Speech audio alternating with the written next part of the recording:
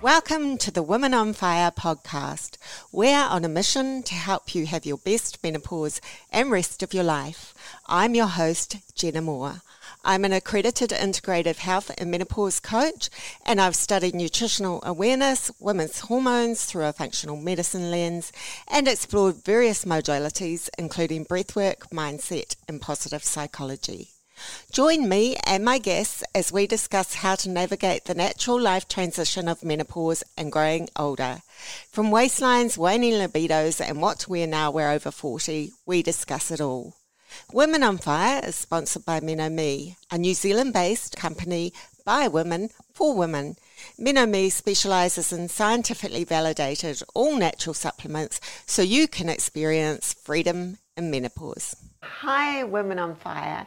Today I wanted to share with you 4 must-knows about perimenopause, menopause, and postmenopause, because have you noticed that the conversation has opened up about these things in recent times? And that's a great thing, but it doesn't discount the decades of mystery that have surrounded it for years, a long time. Right, so many women have had more questions than answers for far too long. And even though there's a lot more information out there now, some of it's confusing and some of it's downright wrong. So here are a basic few facts that every single woman should know about this time of life. So fact number 1. Technically, you're in menopause when you have gone full 12 months without a period. Dr. Linda Deer, who is also known as the Meno Doctor, calls this your menopause moment in episode 103. She has some great analogies. I highly recommend going and listening to that episode. And before this time, you are in premenopause and perimenopause, which is sometimes called the menopause transition, because the perimenopause time is when your hormones are shifting and changing, and it takes a while for you actually to reach that menopause stage, which we'll talk about in a little minute. But after 12 months of no periods, you are officially in menopause, and you're in post-menopause actually for the rest of your life. The last day of last period officially means menopause has occurred, but you only know about it in retrospect because there is no test for perimenopause. While blood tests are very good markers for other conditions and to assess your overall health, they aren't considered to be reliable to test for perimenopause. One caveat to this is if you are in premature menopause, which occurs before 40, but that's a specialist subject and you would hopefully be under specialist care for that. If you suspect that's you, please see a gynecologist or an endocrinologist to get help with that.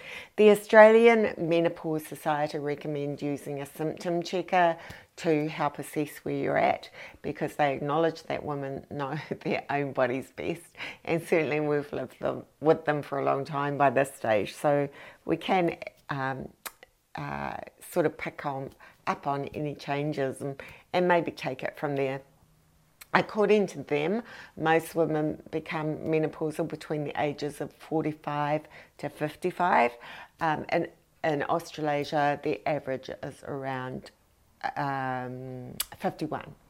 Dr. Jen Gunter, who is a very outspoken OB/GYN in Canada, she has some fabulous things to say. She's also written a couple of books, one of which is the Menopause Manifesto, and she says it really well in there, and she says if you're 45 years or older, then medically speaking, menopause is not a surprise.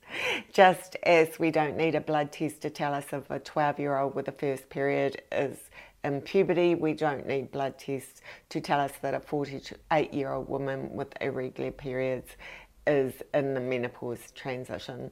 I mean, it sounds simple, right? But it's a little bit more complicated when we're living it, but that is basically how simple it is. So fact number 2, menopause does not happen overnight. Some of us think that we have this idea in our heads when, if we even think about it at all, that menopause might be coming along. Perimenopause, what's that? We never hear of it. And then we think that this is going to happen and overnight our periods are going to end of story. Not quite that simple. Maybe for some people, because your periods don't just come to a halt and voila, you're in menopause. Although it might appear like that for some people, but everyone is so different. But like I say, for most of us, it's more of a gradual process, and that's by taking average statistics and things. They paint the picture and they tell us that story now that we know more about it. According to the Australasian Menopause Society, again, because I love to get facts and figures from them. They're very helpful in that way, and they say that for the average person the transition will last about 4 to 8 years. Mine's been over 10 years, and I have heard of some people experiencing this life stage for 15 years. On the flip side of that, I've heard of 1 year and 2 years. So as I say, we're all different, but one of the first signs of changes is a change to the regularity and the flow, basically, of your periods. They might become heavier, lighter, or shorter or longer. And then along can come other symptoms like, say, hot flushes, itchy skin, mood swings, vaginal dryness, a lower libido, urinary tract infections, muscles and joint pain can come along. Sounds like such fun, doesn't it? I know, I hear you. And it's not fun, but that is just the way it goes. Which kind of leads us into fact number 3, which is that most symptoms occur in perimenopause, which is when all the fluctuations and all the changes, hormonal changes are happening, and they can be both physical and psychological. In fact, there are 34 most recognised symptoms in perimenopause, but truly the more we know about it, the longer that list is going. And so you will see lists for 100 signs and symptoms or 60 signs and symptoms, and none of them are wrong. There are no wrongs on this journey, right? Because again, there are so many variables. But I think one of the lesser known things about signs and symptoms is the mental health and emotional psychological issues, and they really do need to be highlighted. And there are things like, well, I think anxiety is very well known, but there's also racing mind. Your mind can just race. We can develop a negativity bias. Ellie Datto she's the author of Queen Menopause, Finding Majesty in Mayhem. She calls that Mr. Worry and Miss Negative. It's a very real thing. Depression also is another thing. Some people say that is not a menopausal sign or symptom, but in actual fact, Professor Kulkarni in Melbourne is doing a lot of work with that and highlighting that. And I have heard some experts suggest that there might be a subcategory of depression brought into place called menopausal depression or perimenopausal depression. I want to invite Professor Kulkarni on the show and ask her if she can dive deeper into that for us, because it is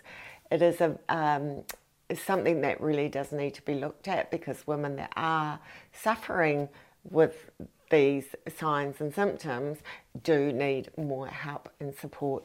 So all of them, though, are due to the hormonal changes, particularly in progesterone and estrogen, as ovarian production of both ceases. Now, progesterone decreases first, actually, often in our mid to early late 30s, but that decreases in a linear fashion. Estrogen starts, and that's a whole other story because there are actually 3 types of estrogen. So we are talking about estradiol and this factor, but it doesn't go down quite so smoothly. It doesn't leave the ovarian building quite so smoothly. It goes more on a roller coaster, and it can peak and it can drop and go high and go low, and so progesterone's down there and estrogen's all over the place, so that can be responsible for quite a lot of the symptoms that we get because there's not a lot of equilibrium going on there. So hot flushes are probably the most infamous, but there are so many others like the ones I listed in fact number 2, and also the emotional mental health side of things that we talked about just a few minutes ago, but there are others too, like thinning hair loss, dry skin, cold sweats as opposed to hot flushes, and allergies. Like, as I said to you, the list goes on. It's sometimes called second puberty because menopause is basically the cessation of our reproductive years. So like we experienced in puberty, everyone's experiencing is very different. Some women won't notice any symptoms. In fact, 20% will just glide through, right? For 20%, it can cause quite significant life disruption, and it can be quite severe. But on average, about 60% of women will experience moderate symptoms, which means that 80% of us do experience some sort of upheaval or significant change that we need to learn how to manage. And the beautiful thing is that there are ways to manage that. So lastly, with fact number 4, I want to talk about how menopause can affect our health in so many ways. It's actually the time for a complete health overhaul, and certainly to check in on your health warranted fitness, because so many changes occur at this time, and our susceptibility to conditions such that impact our heart, our bones, our eyes, our blood pressure, our insulin, our thyroid, a whole lot of stuff going on, and our risk of heart attack and heart decrease increases. It's actually the number 1 killer of women, but Alzheimer's and dementia is coming out fast on its heels.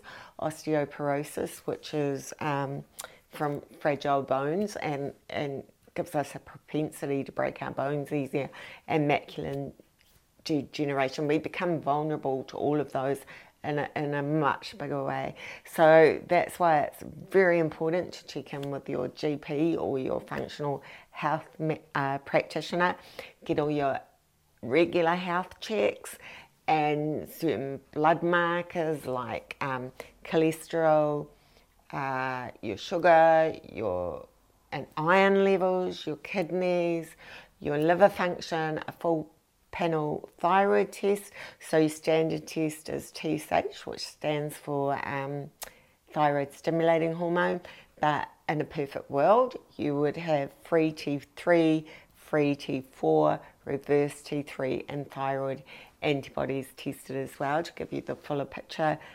Your blood pressure, have your mammograms, your pap smears, and your DEXA scans for bone density. And it goes without saying that nutrition and exercise are vital to help mitigate these. Nutrients fuel our body.